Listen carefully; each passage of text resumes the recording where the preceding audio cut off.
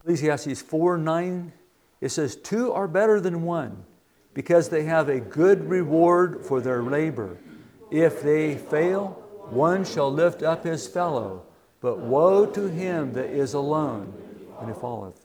He will not have another to lift him up. Again, if two lie together, they have heat. But how can one be warm alone? And if one prevail against him, two shall withstand him, and a threefold cord is not quickly broken. Wow, what a powerful verse, this threefold cord. What he's saying here is, in the context here, if one falls down, the other can lift the other one up. We see this all, that's obviously there's a visual in that. One stumbles. How many times does that happen? Your wife stumbles, or one of you stumble, and you lift the other one up. There's a visual there. But there's also a spiritual truth here, that oftentimes if one's down and discouraged, the other one can lift the other one up. I think that's what he's saying here. We need that. Woe to the person that is alone. Also, I think there's a lesson here that God gives different abilities to complement and not to compete. You know, you ever find yourself competing a little bit against your spouse? I have. Danelle has some strengths I really admire. And I know there's times that I've just kind of thought, I don't know, maybe it's all subconscious, but I admire them.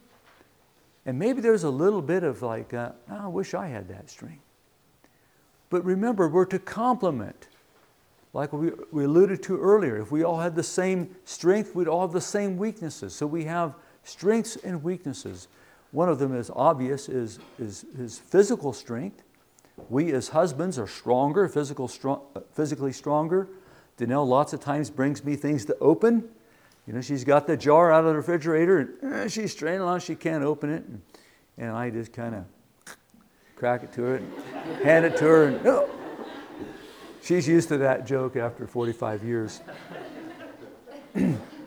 But anyway, yeah, men are stronger. Think about leadership and decision making. That's God-given abilities God gives to us. But women, they're more compassionate and more nurturing. And isn't that a blessing? Because I don't have that compassion and that nurturing ability that she has. And God knew that our spouses needed that for our children. I'm sure you see that if you have children. You see that in your wife, that nurturing ability. Praise God for that.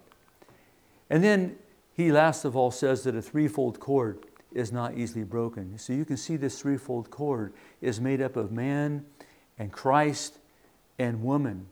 And those interwoven together make a much stronger cord than one alone will do, or even two, woven together. Let's think about the power of teamwork. I have a question for you. So, how much weight can a team of strong Clydesdale workhorses pull? Anybody want to take a guess? A team, what can they pull? Well, no, first of all, what can one pull alone? We'll get to the team in a minute. What can one pull alone? Take a guess, somebody. 2,000 pounds? Okay. Actually, one single horse can pull as much as 8,000 pounds in a pulling contest. It's a lot of weight. Okay, so next question. What can a team pull? What? 20,000? A little more? 24. 3 times. 3 times of what one can pull. What the deal is here is when there's a team working together, there's a teamwork spirit that can pull much more than one alone. I've just noticed that in driving horses there at the ranch, and one wasn't pulling a heavy implement. But you could see that team competition, not in a bad way, but just pulling together. Much more powerful together. Accomplishes a lot more. I think about teamwork. I think about the family husband and wife going in the same direction. They got the same goals. They have the same vision for their family. There's not the competition against each other. I think about being more effective as parents. One of the things that we often see is that children will often triangulate between the mom and the dad. They'll go to the dad and ask him if he can do something, and he'll say no, and they'll say, well, mom says I could. And there's not that agreement on family rules and family boundaries, and so kids take advantage of that. And we've seen that couples that are as a team, it's almost like they're a wall, an unpenetratable wall that children can't penetrate. Some will really try, especially if they're really strong-willed, or in the case of adopted children, there's several situations where that's more common. But we're much more effective as parents. We have this, again, same goals. We've agreed on boundaries. We've agreed on discipline measures. That's part of teamwork. More effective in family finances. There again, same goals, same vision, that teamwork spirit. And last of all, when I think about teamwork, I think about the verse where Jesus said, and if a house be divided against itself, that house cannot stand. Very important principle, isn't it? Jesus knew that if a house is divided against itself, it's weak.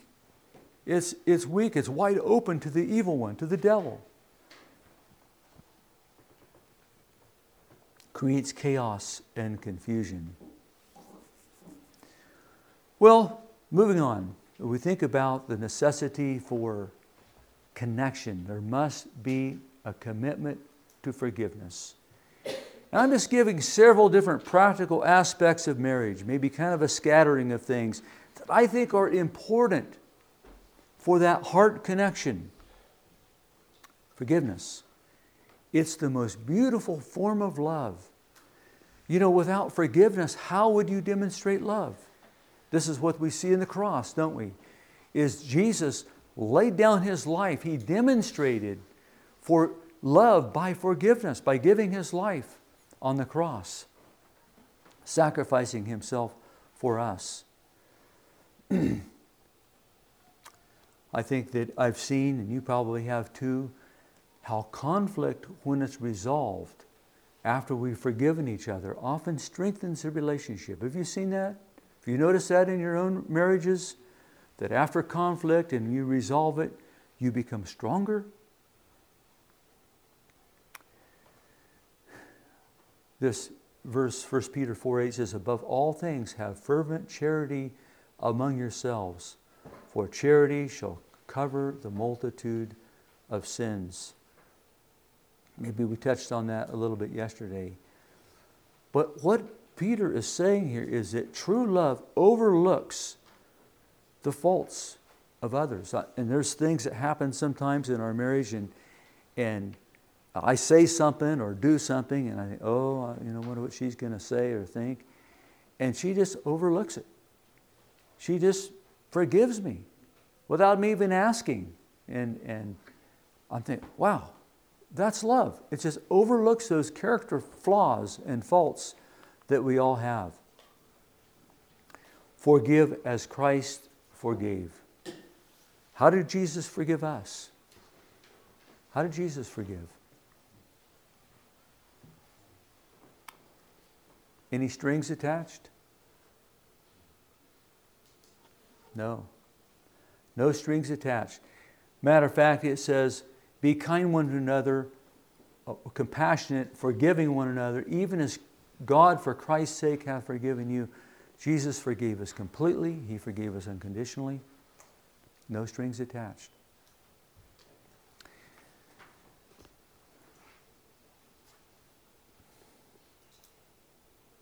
Hebrews 8:12 says, for I will be merciful to their unrighteousness, and their sins and their iniquities will I remember no more. That means that when I forgive my spouse, it's gone. I no longer hold it to her account. she's free. Forgive others as we want forgiveness.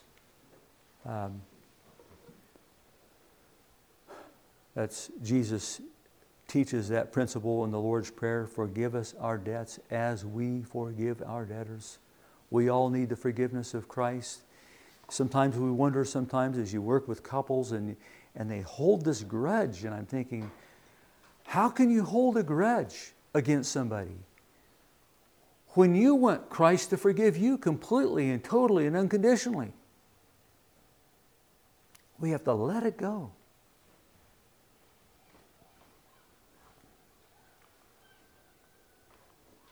There is no love without forgiveness, and no forgiveness without love. Let's move on from forgiveness to communication. I think good communication is probably one of those things that's clear at the top when you think about maintaining a good heart connection. I remember reading a book, a story about a man who was a speaker at a big seminar. And he asked a group of 300 men, what is the number one thing that we can do to improve our marriages? And almost all of them in unison said, better communication. Because that's where the breakdown often happens in our relationships, isn't it? It's in communication.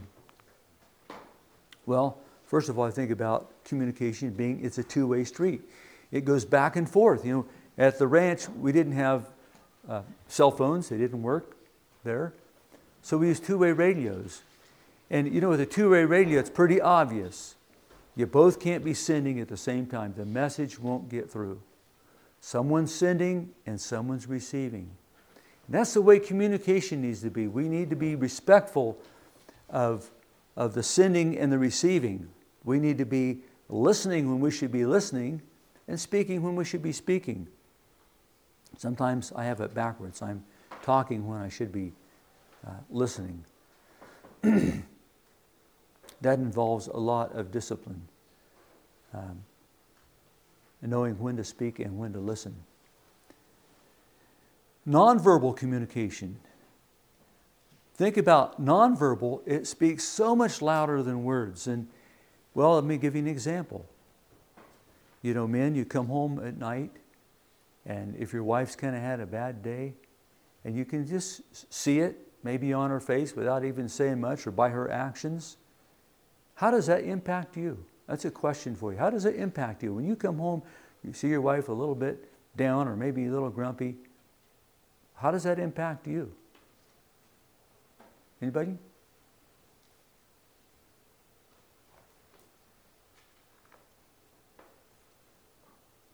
I know it's time to pitch in. Time to pitch in? Good. That's good. Doug? Anybody else? Maybe you don't have a wife that ever does that. Somebody else. Kurt? It used to make me more exhausted. I'd like to say it never does that anymore. Yeah, it affects you, right? I mean, it can.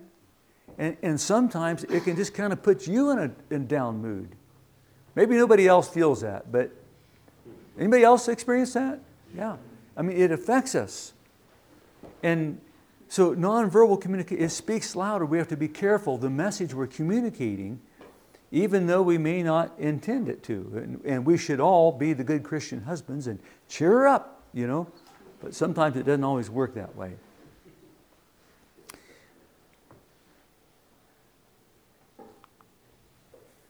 Another thing about communication. We see things from a different perspective. Very different perspective. And so I want to give a little illustration about that, but I need a couple for volunteer. Could I have a couple volunteer for a little demonstration? Yeah, Jaden, Mindy. Why don't you come stand right up here and face each other? I should have communicated first before I volunteered. No. Okay, just stand a little bit apart, back up a little bit. Okay, we're going to see how good at communication you are and do a little bit of mug therapy. You ever done mug therapy before? I think so. Okay. Well, I want you to describe what you each see on the side of this mug. Okay? So you give a description, Jaden, to Mindy. What do you see on my hand there? Give a best description you can. On the side of the mug. On the side of the mug, everything about the mug, really. You can describe it as much detail as you want. Okay. I see a white mug with two hearts wrapped around a cross with the inscription of 1 Corinthians 13 in red. Mm-hmm. Yeah, What else? You see this little thing over here? What's that? that's the handle. And what side's it on? It is on my left side. Okay. It's blue. All right. Well, let's see how Mindy agrees with you. Mindy, what do you see? Well, I see lots of words. Go ahead and read them if you'd like. Okay.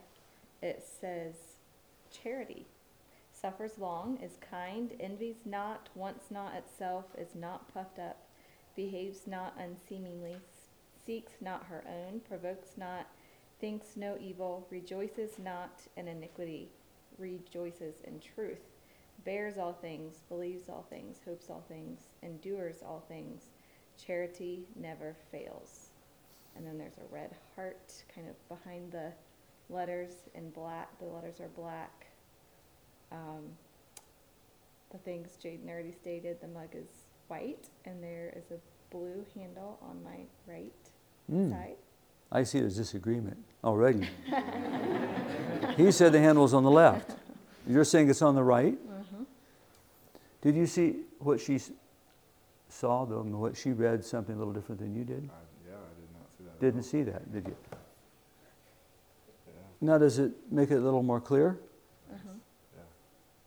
So you saw something from a different perspective, didn't you? Now you see her perspective and you see his perspective. Yeah. Okay, you can sit down.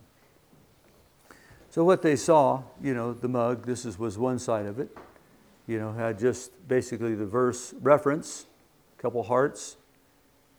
The other side is the complete verse. What I'm illustrating is oftentimes we as husbands and wives, we see things from a different perspective. It's the same mug. It's just different sides of the mug. It's different perspectives. And we need the other perspective, don't we? Because sometimes we can't see it. A husband sometimes can't see the wife's perspective. But we need her perspective.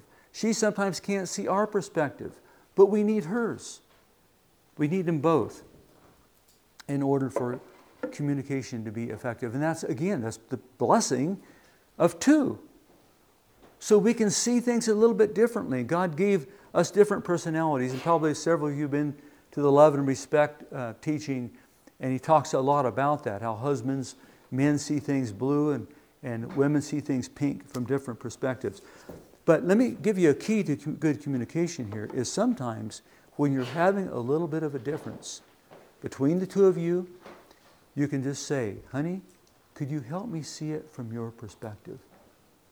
Just invite her perspective that says, I'm open to listen. One of the keys to communication is seek first to understand and then be understood. Sometimes we get that the other way around. I want to explain myself first, and then I'll listen. Maybe.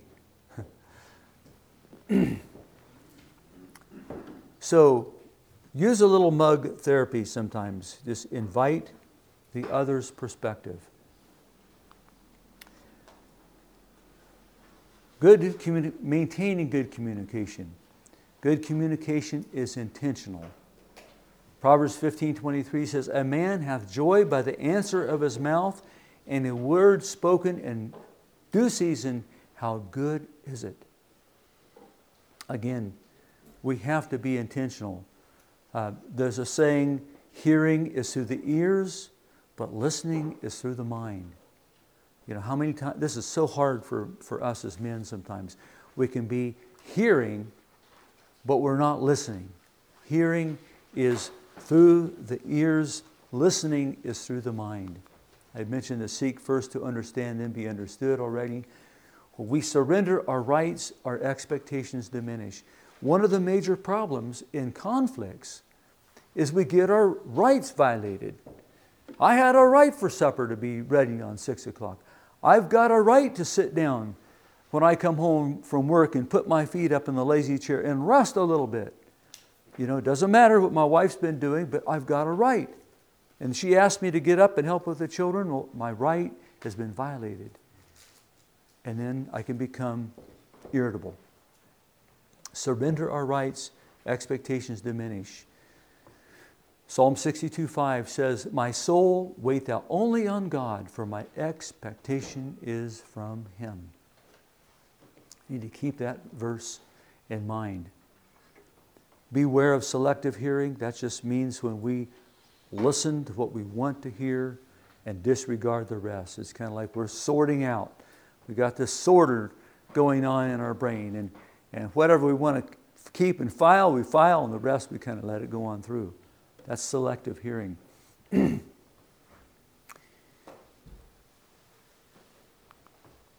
When communication stops, disconnection occurs.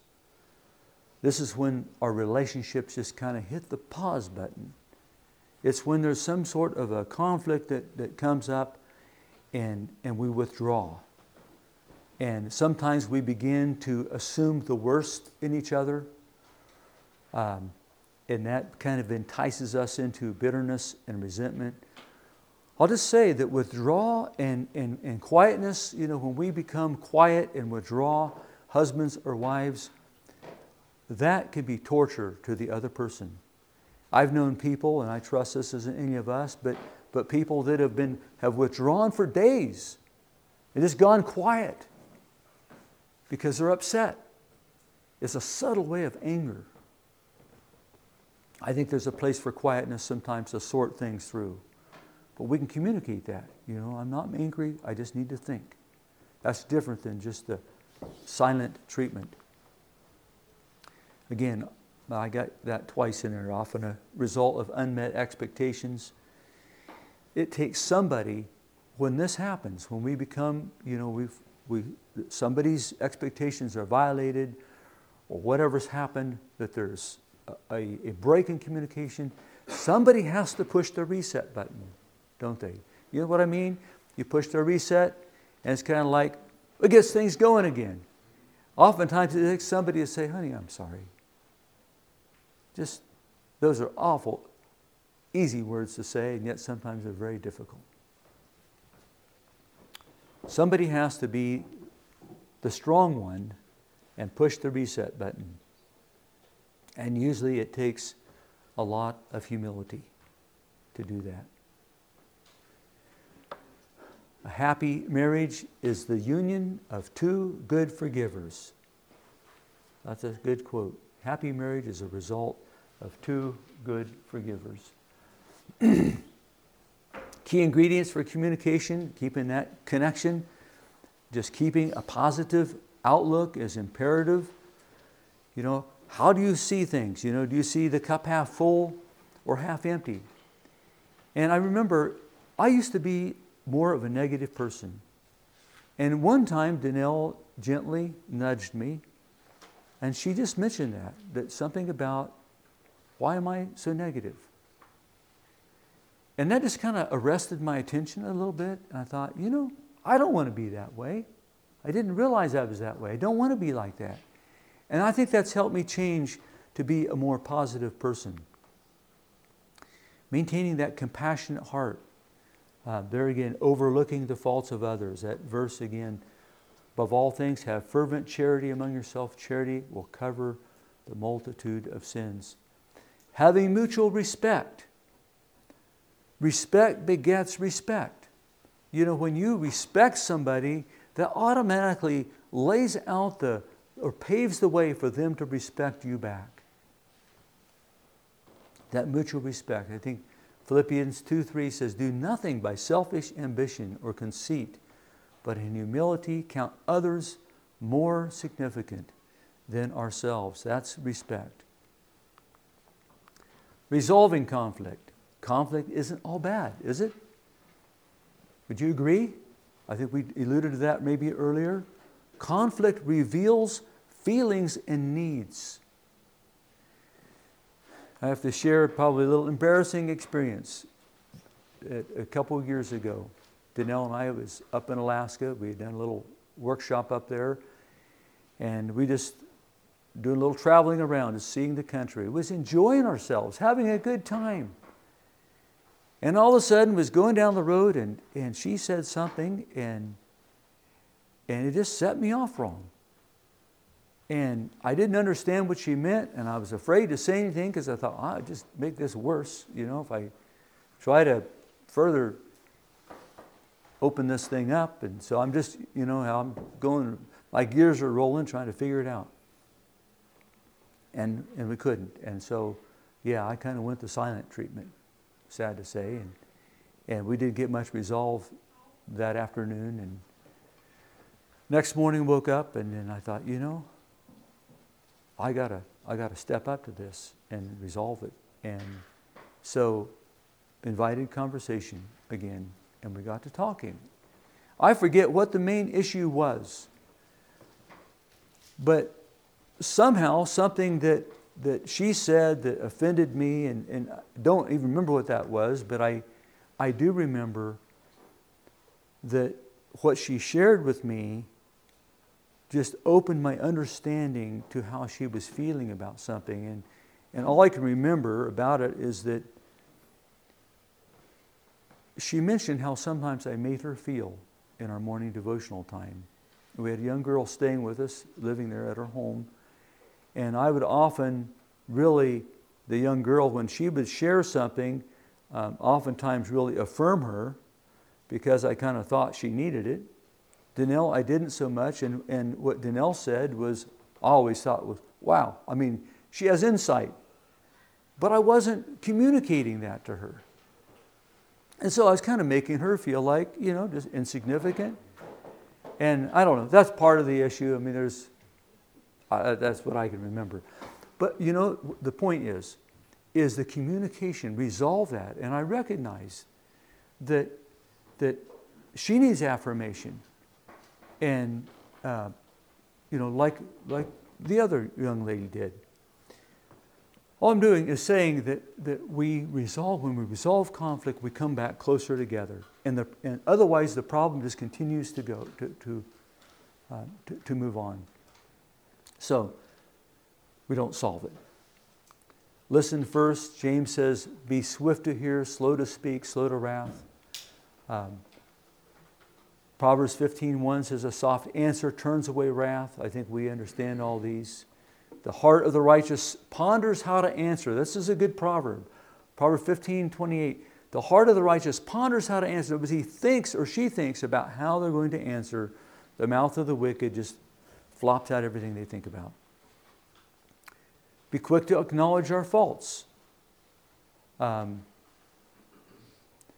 Confess your faults. James again. James. When I made this widescreen to fit up here, the words kind of went apart. But anyway, James 5:16, confess your faults one to another, pray for one another, that you may be healed. That's a blessing. When we confess each other's faults, it takes humility, doesn't it? To be able to say, I'm sorry, I was wrong, that takes humility. But when we do that, God gives us grace. That's the blessing of confessing our faults one to another. Resolve early. Open wounds fester infection. There's a verse, it's here in my notes. I think, be angry and sin not, let not the sun go down on your wrath. Certainly deal with your anger before nightfall.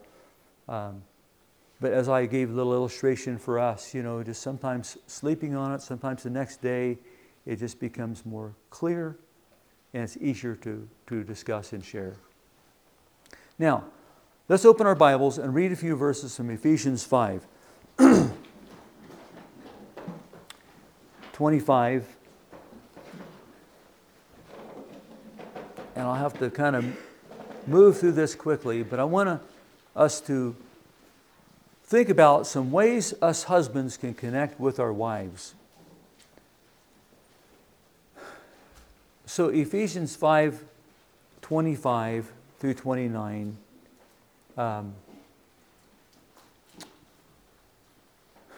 Let's see. Lane, would you read that for me, please? Ephesians 5, 25 through 29. Husbands, love your wives, even as Christ also loved the church and gave himself for it, that he might sanctify and cleanse it with the washing of water by the word, that he might present it to himself a glorious church, not having spot or wrinkle or any such thing, but that it should be holy and without blemish. So ought men to love their wives as their own bodies.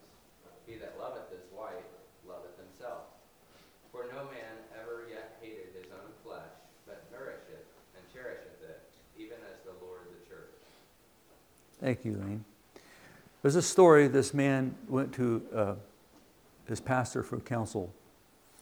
He said this. He said, "Pastor, I got a problem." And the pastor said, "Well, what's your problem?" He says, "I think I love my wife too much." And the pastor said, "Oh, okay." He said, "Well, do you love your wife as much as Christ loved the church?" He thought a little bit. He said, "No, I don't." He says, "You do have a problem. You don't love her enough."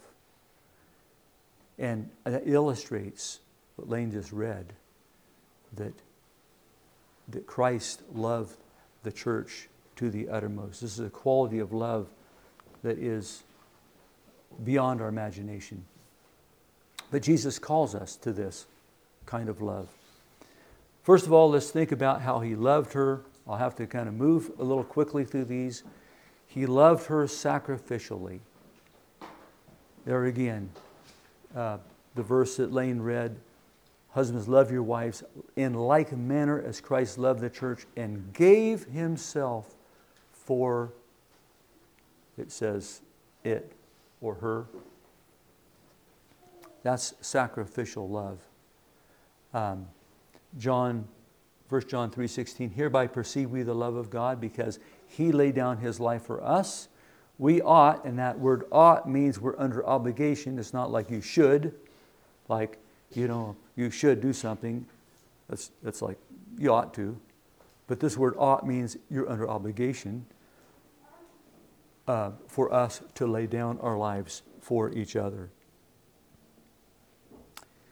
So, Christ loved her sacrificially.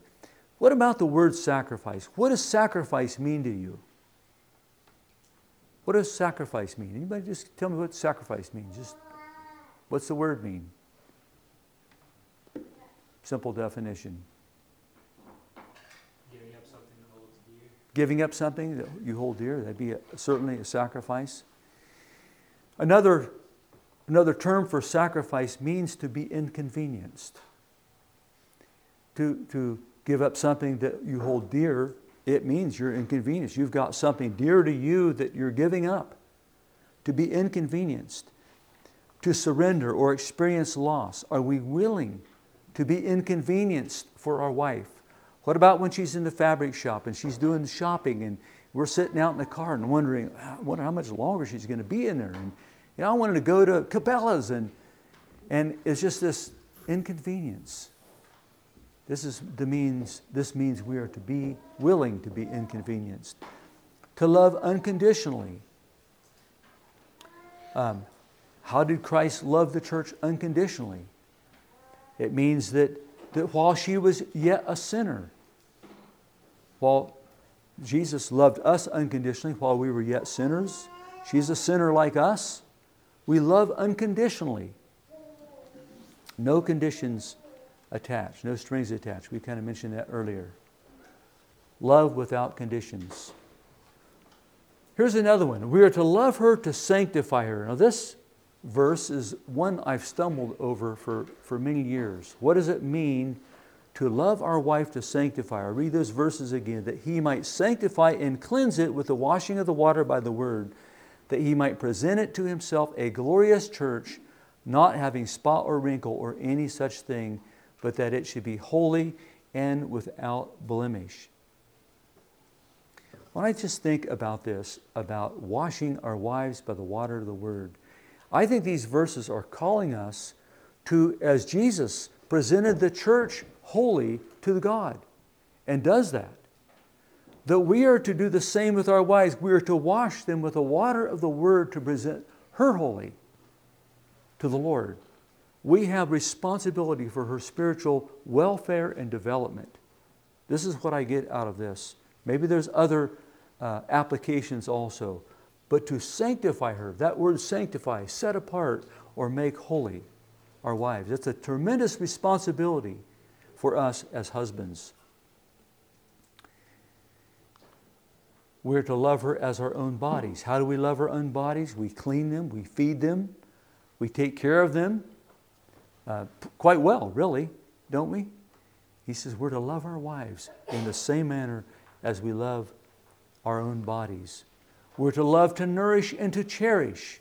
For no man ever yet hateth his own flesh, but nourishes and cherishes it, even as the Lord the church. You know what cherish means? It means to treat with tenderness.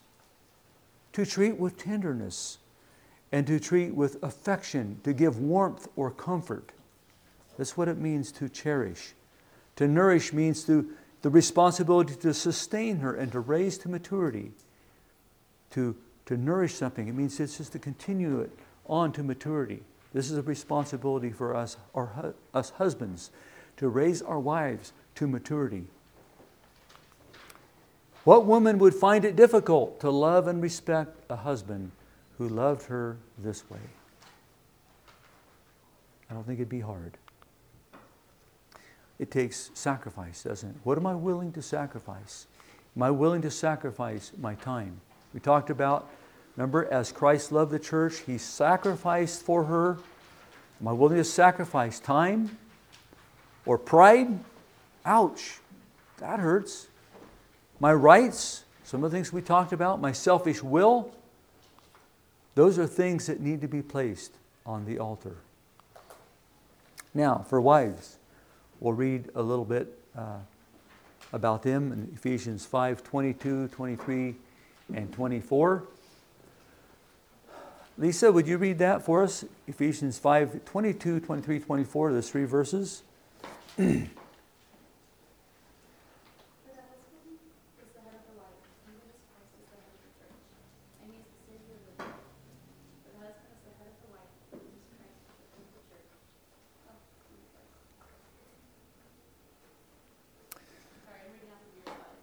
Uh, 5:22, 24, 23, 24.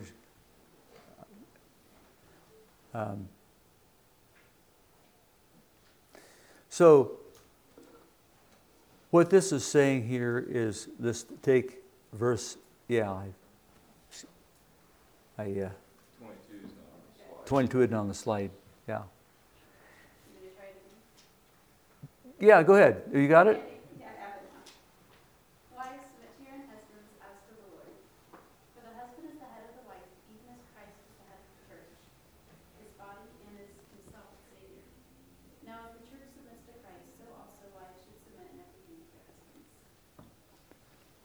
Thank you. Sorry about that. I didn't catch that. Submission to headship. I think the word submission is an interesting word.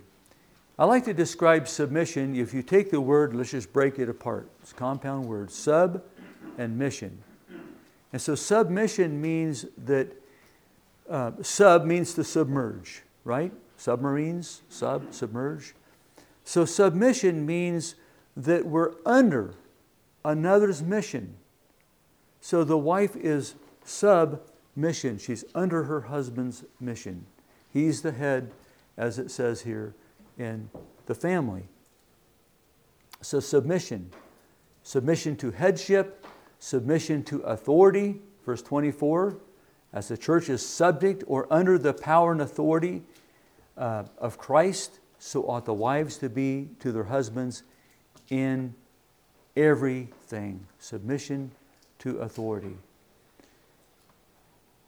And 1 Peter 3, I guess to get part of a verse there, I'll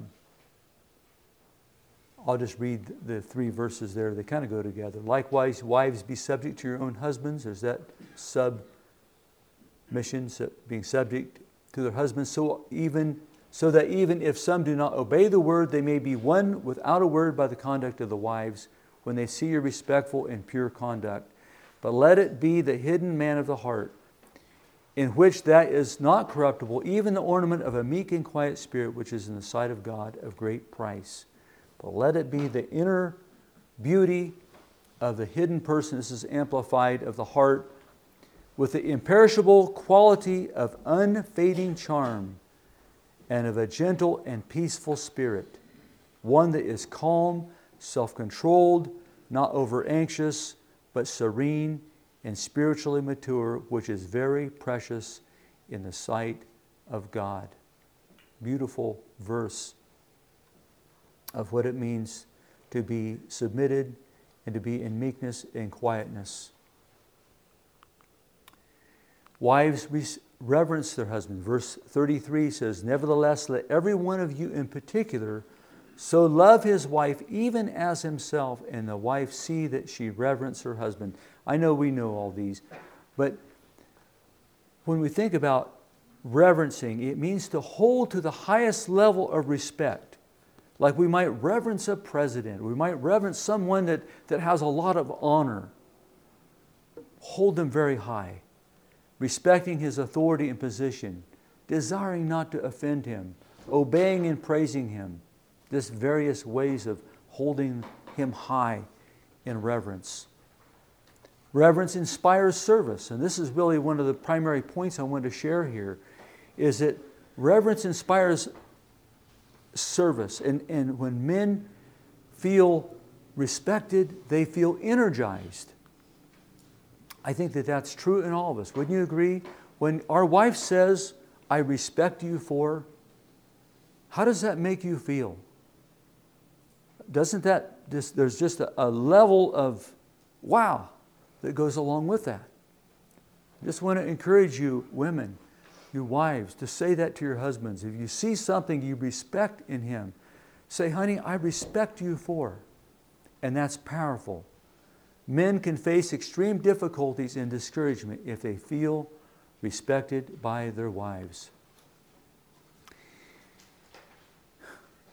Let's move on as we're thinking about how we can make that commitment stronger, how we can have a fan the flame, perhaps, of intimacy. You know, intimacy just means closeness. It means closeness. There's intimacy, sometimes we think of the physical relationship when we speak about that. But it really is a closeness. I want to share a few ideas, and one of them we've already talked about is that commitment to communicate. I just want to say this, share your heart. If you want intimacy, share your heart. You know, when our wife or our husband is they're guessing of what the other one's feeling, it leaves an insecure feeling. It's like, what is he thinking? Or what is she thinking? You can never have intimacy or closeness if you're guessing about each other. Share your hearts. What's going on in there? And sometimes we need to ask the question, you know, did I make you feel unloved or disrespected? Commit to communicate no matter what. Another one is make time to connect. Sharpen the saw. This is a principle that I learned a long time ago, and it has really blessed me. And there's a story, and you maybe heard it before. It's a story about a woodcutter. He goes out into the woods to fall trees with his axe. And, you know, he heads out there. He's got a sharp axe that morning, and he's going out and just falling trees as fast as he can. And his axe begins to get dull, but he just kind of keeps going. I mean, he can't stop to sharpen. He just keeps going, and he gets all done. And at the end of the day, he's just exhausted. Sharpen the saw. Sharpen the axe. What that means is it's just taking the time. If that woodcutter would have sat down and taken his file and sharpened that axe, he would have rested. And he would have also had a sharper axe. He could have cut far more wood that day and been less exhausted if he'd have taken the time to sharpen the axe. And how do I apply this?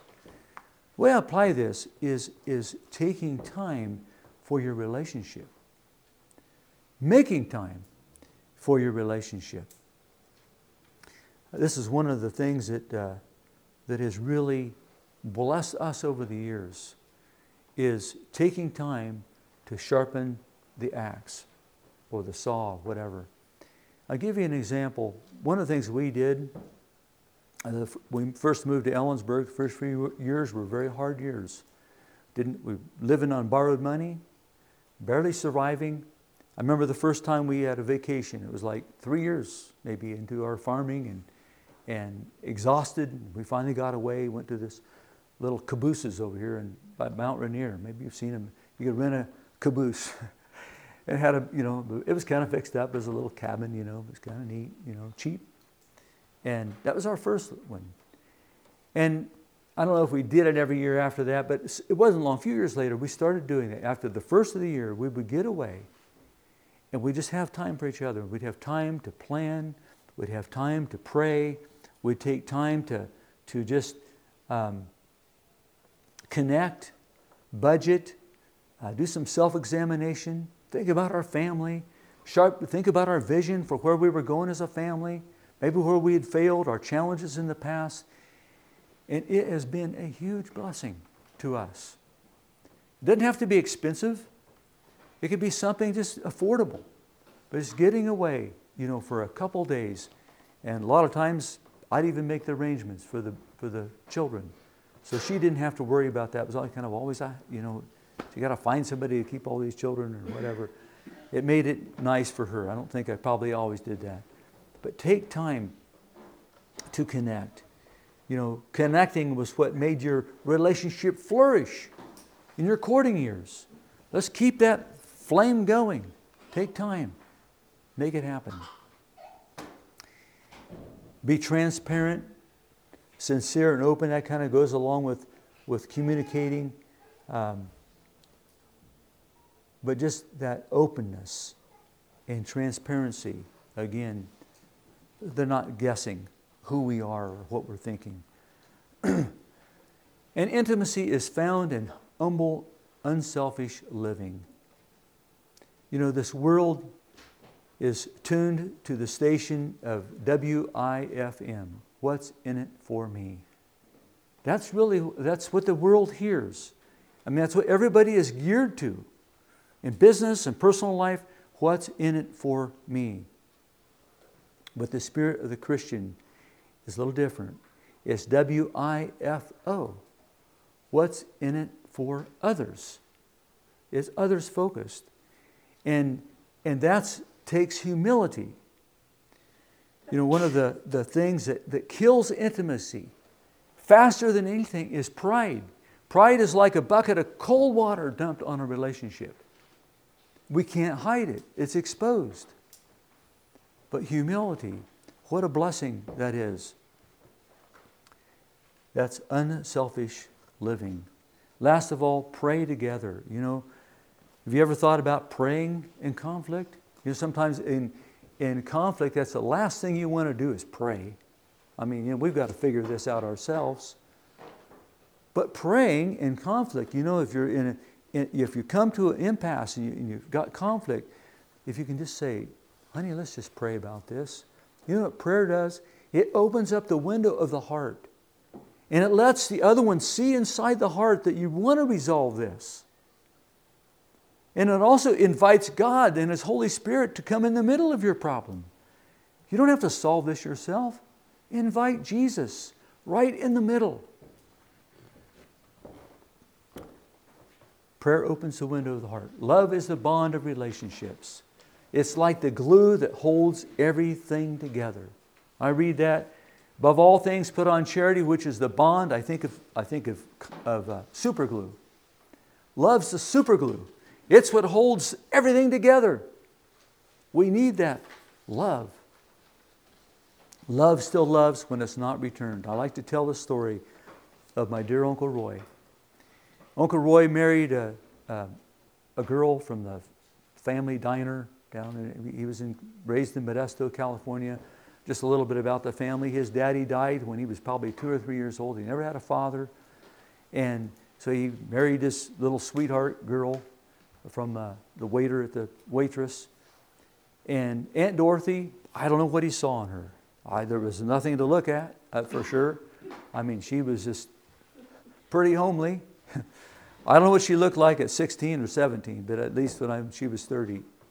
And that's I'm not discrediting her, but it wasn't appearance. Remember what I'm trying to say here. Anyway, but Aunt Dorothy was so cantankerous and difficult. And Uncle Roy was a member of the church. She wasn't. But she wanted a television. Of course, the church wouldn't allow the television.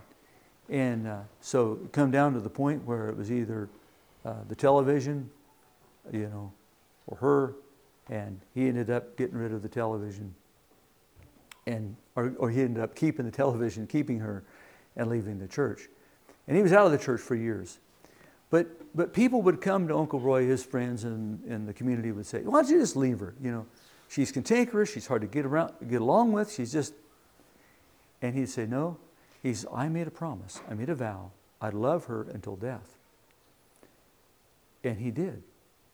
And the nice part about that story is Uncle Roy in his early 70s, mid 70s, he did come back to the church, and for the next 4 or 5 years. And she had mellowed by then and changed to some degree.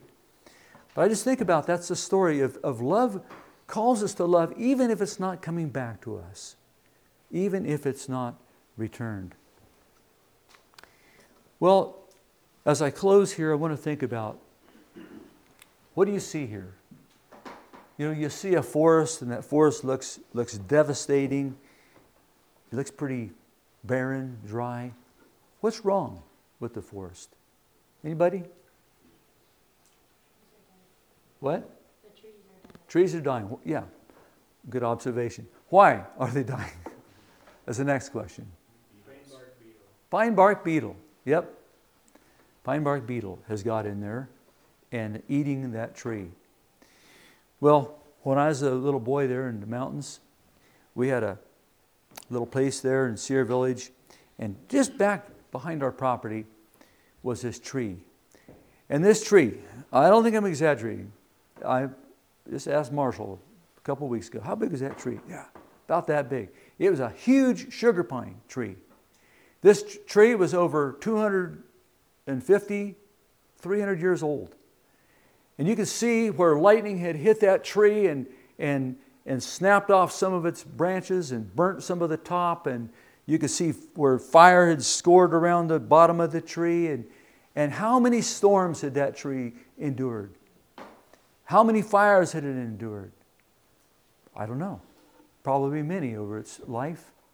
But all of a sudden we went back there at one time. We saw that the leaves were turning brown and the tree was dying. And the tree died. What the point here is, it wasn't the big things that killed the tree. It was the little things. And this is the point in our marriages. It's the same way that stifle marriages and keep marriages from flourishing. It's not the storms that come. We can often endure those. It's the little things. It's the little things. Sometimes it's the little disagreements that are never worked through. Maybe it's we've never really forgiven. It's maybe it's some things like a little lust that we may be struggling with as men, a little bitterness, a little anger, maybe a little distractions, a little independence. Solomon said that it's the little foxes that spoil the vine. It's the little things that oftentimes can maybe not end the marriage, but keep it from having the intimacy, that closeness that Jesus wants us to have.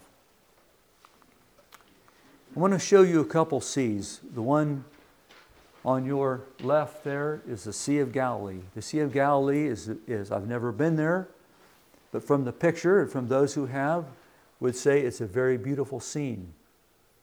Perhaps some of you have been there. Surrounded with lush wildlife, full of fish, birds, all kinds of things. The sea on the right side there is the Dead Sea. And the Dead Sea is what it says, it's dead. There's no life in it. It's dead. But what's interesting is the same water flows into the Dead Sea that flows into the Jordan, that flows into the Sea of Galilee. The Jordan River flows into the Sea of Galilee, carrying life and oxygen and food and nutrients and all that life-giving sustenance right into the Sea of Galilee. And then it leaves the Sea of Galilee and flows about 70 miles, 60 or 70 miles on further downstream is the Dead Sea. But what's the difference? What's the difference? The Sea of Galilee is receiving. It's like the giver. It's receiving. And it gives. It passes on through. Everything it received, it passes right on through, and perhaps more. But the Dead Sea is just like the taker. It just receives. All it does is receives and receives and receives. It doesn't pass anything on. And a lot of people get married sometimes to fulfill their needs. It's like the taker. It's all about me. It's just trying to fulfill my needs. It's kind of like, as one writer said, it's like, two ticks and no dog. It's just feeding on each other. There's no life, nothing to sustain life there.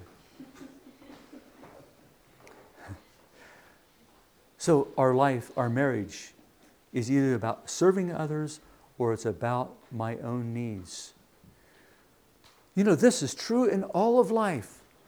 If you think about our marriages, if we're just receiving the love of God and we're receiving the blessings of God and we're passing it on to our spouse, and she's receiving it from God and from us and passing it back to me and passing it on to others, think of how fulfilling that is, isn't it? Think about us families. As families, we're receiving blessings from God, whether it's financially or spiritually or relationally. We're receiving blessings. But we're not keeping them. We're not hoarding them. We're passing them on to others. Think of how fulfilling that is. Our marriages will represent one or the other. One's the mindset of taking, the other's the mindset of giving. When each partner has in mind that I'm 100% responsible for giving, then that makes us as givers.